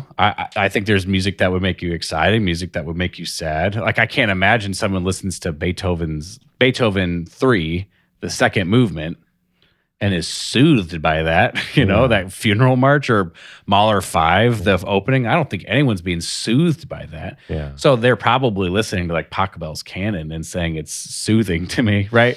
I don't know. I think it feels like it's in the ear of the beholder, as it were. I mean, sure, yeah. There's some passages where you're like, "What are you kidding me? Like soothing, really?" Right, yeah. But I mean, I think I feel like a lot of people who maybe don't have it, like they just feel like classical music is this thing that just this mood setter, and and I think there's evidence of that in classical music's history of a lot of music from the Baroque and early classical era. I think was supposed to be, it was written as like dinner party music. You know what I mean? I think there is evidence that like it's not supposed to be the main attraction. I think these major symphonic works came about later in classical music's development. That's a great point. And it became like this centerpiece of people would go. Yeah. So I think there is some evidence that it being background music is something, I once interviewed Leon Botstein, who's who is the president of Bard College, but he also conducts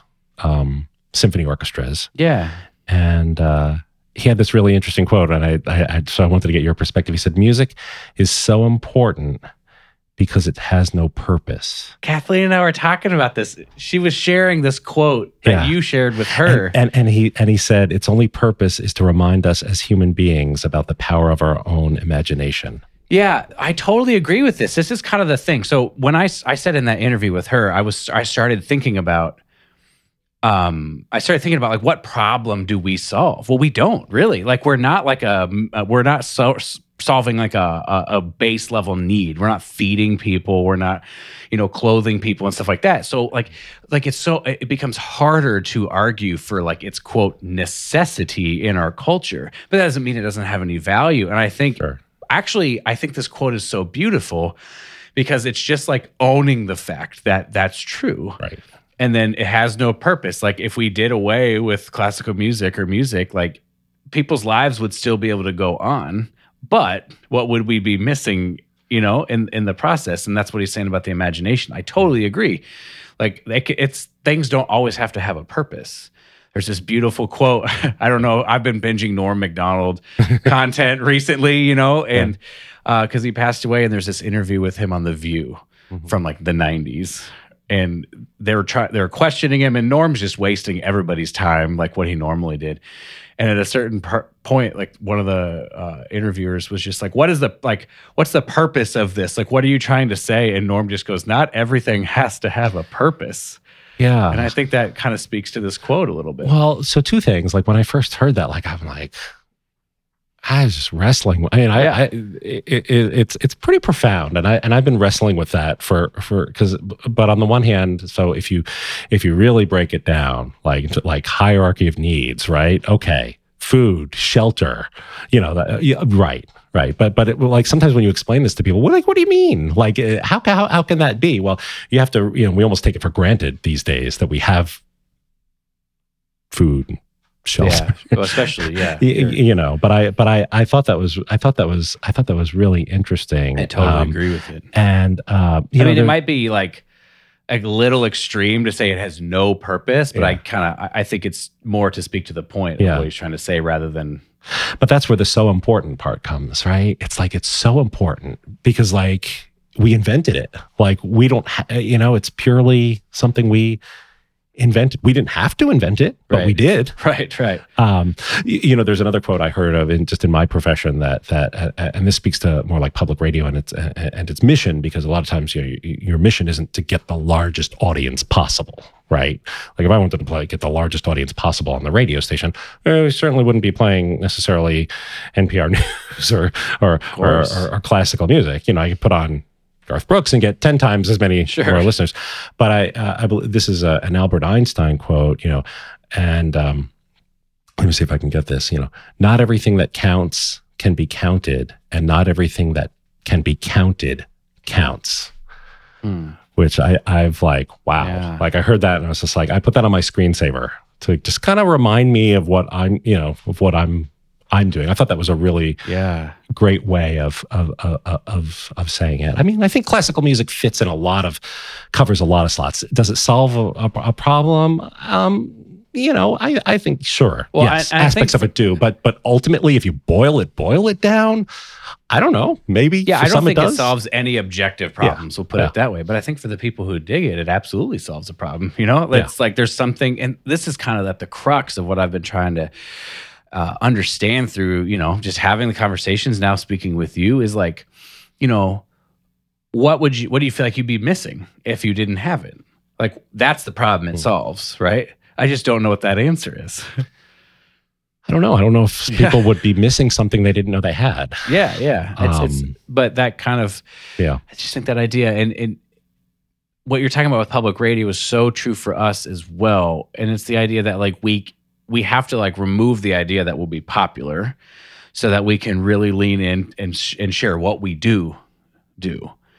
And then we can connect with those people. And I think there's that book, 1,000 True like 1,000 True Fans or something like that. It's this idea that like instead of getting 1 million followers, we should be more focused on getting our 1,000 true fans who are will be there and digest everything. I think that's the business that everybody is in, but especially like symphony orchestras, maybe public radio. You want your diehard fans who are they're gonna be there through thick and thin because they just appreciate what you do and they respond to it. Absolutely. Versus like, maybe people will tune in for a Garth Brooks song and then peace out, Yeah.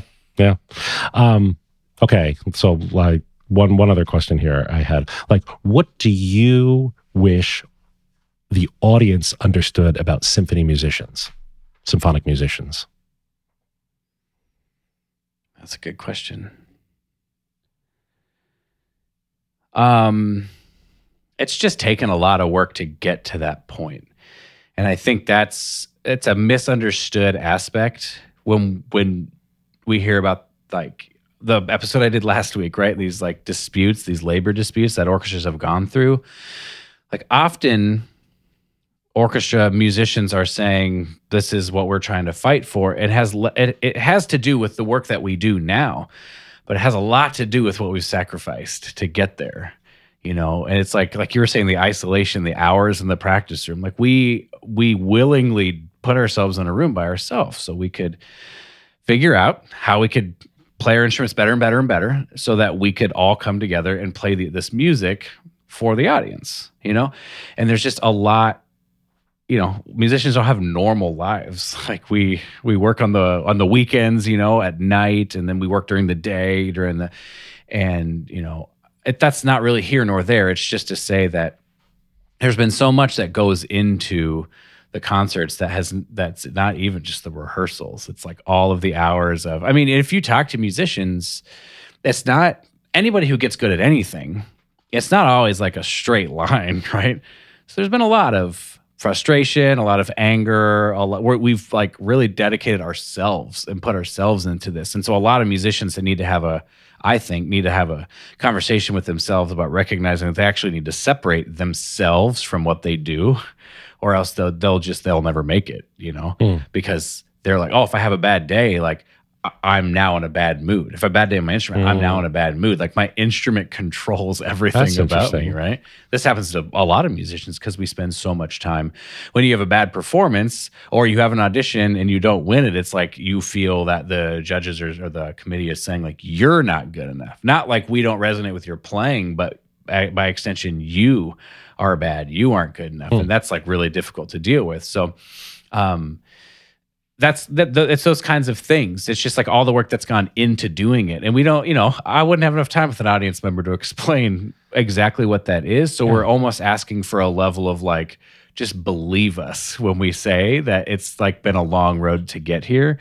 And that when we've come up with this thing that we feel like is the best way for us to be able to present this music, it's not by accident, hopefully that makes sense, but that's maybe something. That's a good perspective. That's something that I think, I probably haven't fully appreciated that. Well, it's the same. I'm sure it's the same with me for you, like what you've done and how you've gotten to where you've gotten. I don't think this is why conversation, in my opinion, is so important. And we sort of miss that in our culture right now. People being willing to just listen to somebody else is like, none of us appreciate anybody really until you've like sat and talked to somebody, you know what I mean? And so there's no way somebody would get this perspective unless they were actually willing to like listen to me say it.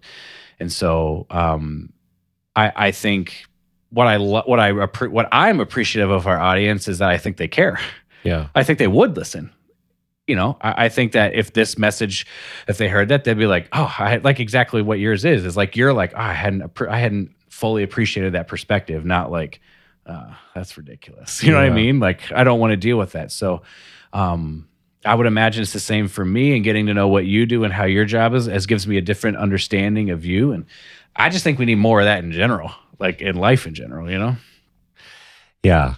I would say that's true. There's many, many shades of gray. You know, and even when I remember reading an article once about, I can't even remember the orchestra, but it was something where they were, you know, there was a conflict between the musicians and management, and you know, the article went into some, you know, fair amount of depth to explain, like, you know, here's what the core players make, and here's what, you know, other players make, and et cetera, et cetera. And I remember even someone like in the comments was like, well, let me see if I get this straight. They make like, I'm just throwing out a number here, right, $80,000, and they work 6 months out of the year. I wish I had that job. Right. And it's just like, well, wait a minute here. That's why that perspective that I wish people understood. Yeah. You know? It's not that easy. Like, you don't just, I mean, and what I'm learning is it's not that easy anywhere. Sure. Right? Like,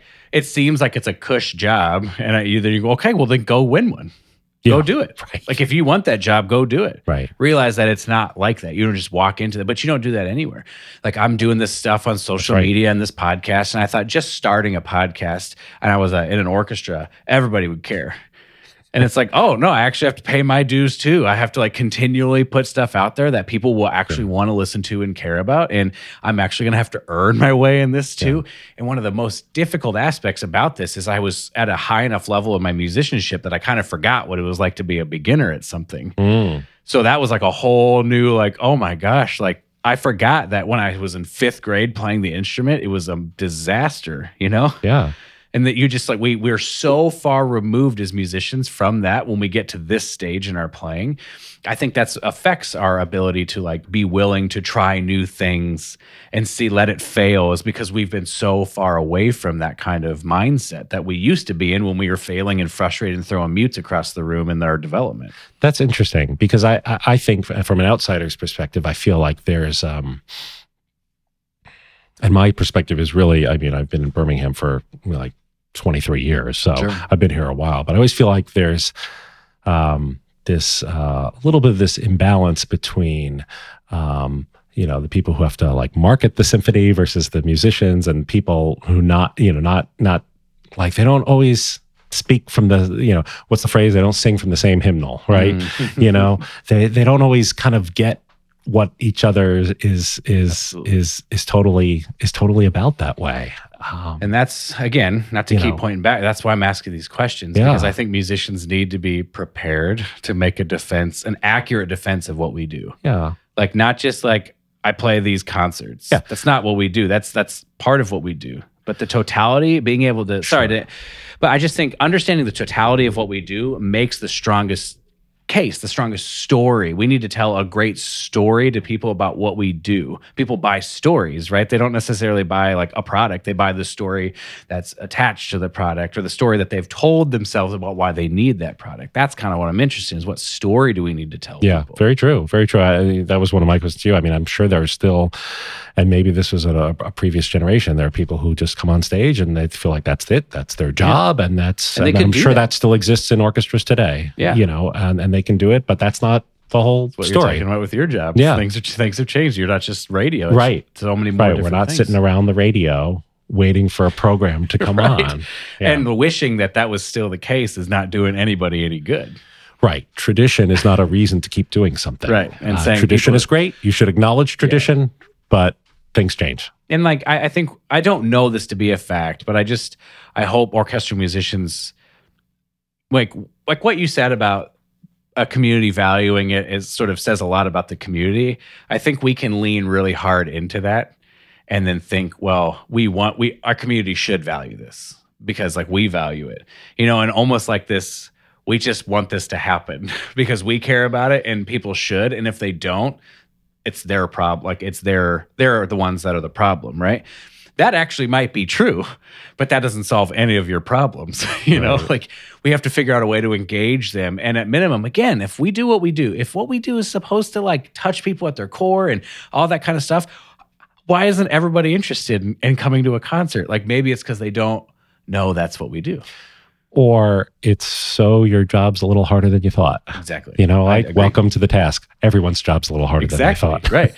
That's why I was kind of asking you about like the team aspect of what it is. It's like, for you, like it's on your shoulders to do a lot of that kind of stuff. And like wishing it was different is not going to change it. That's just the job that you have in the place that you have. Yeah. My uncle is, he is on the board of the New Jersey Youth Orchestra, I think, Youth Symphony. I'm sorry, Bob, if I'm missing the title, but one of the things they do is they do music in Patterson, New Jersey city schools, like changing lives. I mean, in a school district that probably doesn't have nearly enough resources. Sure. They purposely have positioned their organization on a number of fronts. Not number one, there's like, the core musicianship of the symphony orchestra, but there's also people who are going out into schools and working with kids and changing lives that way. Yeah. And that's one of the things I was really proud of for our orchestra. The concert that you came to is that's not an area of town that we don't go to very often. And we're going to serve this part of our community because we want to, bring music to people. Totally. Yeah. And so like the fact that we had that opportunity to do that recently was so cool. And then, talking to people, it's just like, oh, people like classical music, Right. Maybe not everybody in the entire world, but be able to bring it, have people hear it, be able to talk about what it is, what's special. Yeah. I feel like there's some untapped potential. Similar to what you were talking about with sharing some of the piece and things, there's untapped potential. And bringing music to people meeting them where they are. Maybe that's bringing music to people on Facebook or YouTube or Twitter or wherever. It's a whole untapped thing too. I mean, wherever. Does it really matter? I mean, if, our job is to get people like really excited about classical music.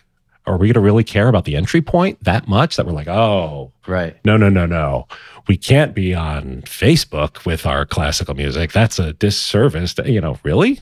And interestingly, again, that's like a format where you could say, well, if we came here, how would we just make sure that we're not diluting what we do too much, right?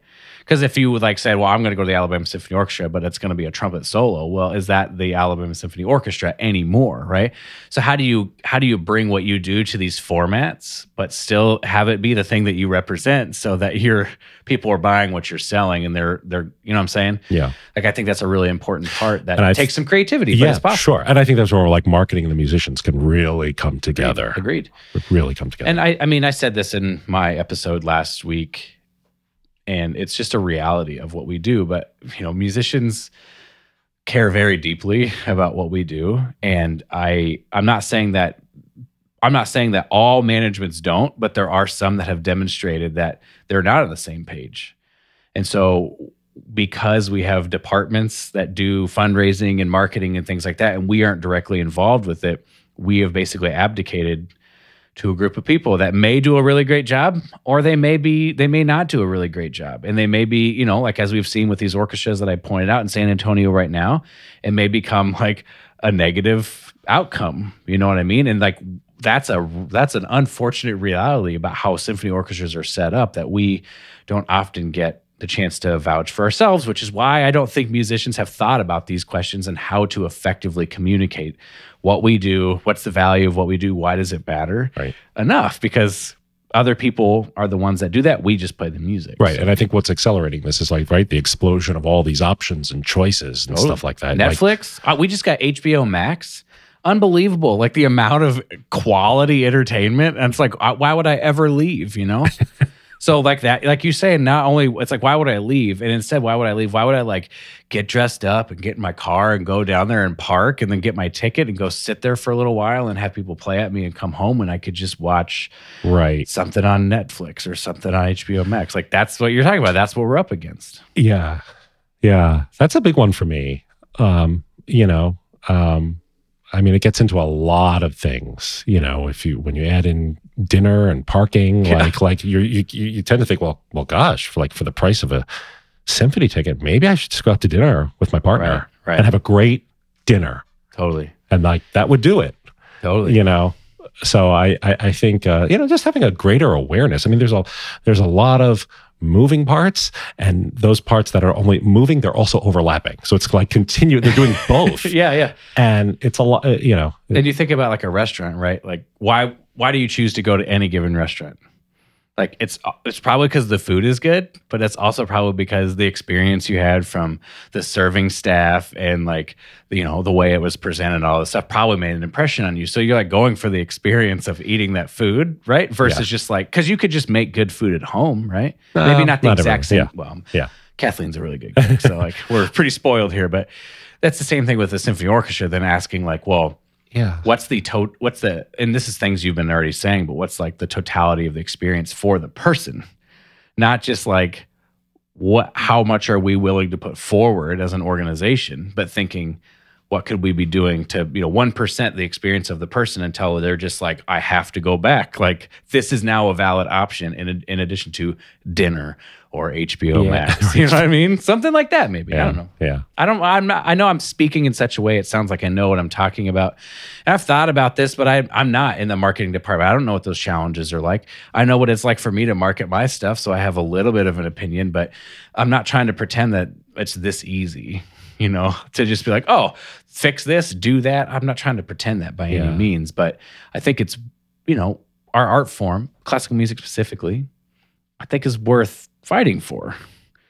And that's kind of really where I'm at. I'm just trying to start those conversations. And I'm so grateful to you that you were willing to just sit here. Yeah. I mean, it's an hour and 50 minutes. It's awesome. But it just flew by for me, And I'm thankful for your perspectives and you sharing. And for me, it's as good a place as any we can always come back and just pick it back up again if you're interested in that. I'd love to have you again. We'll have to do that sometime. Yeah, for sure.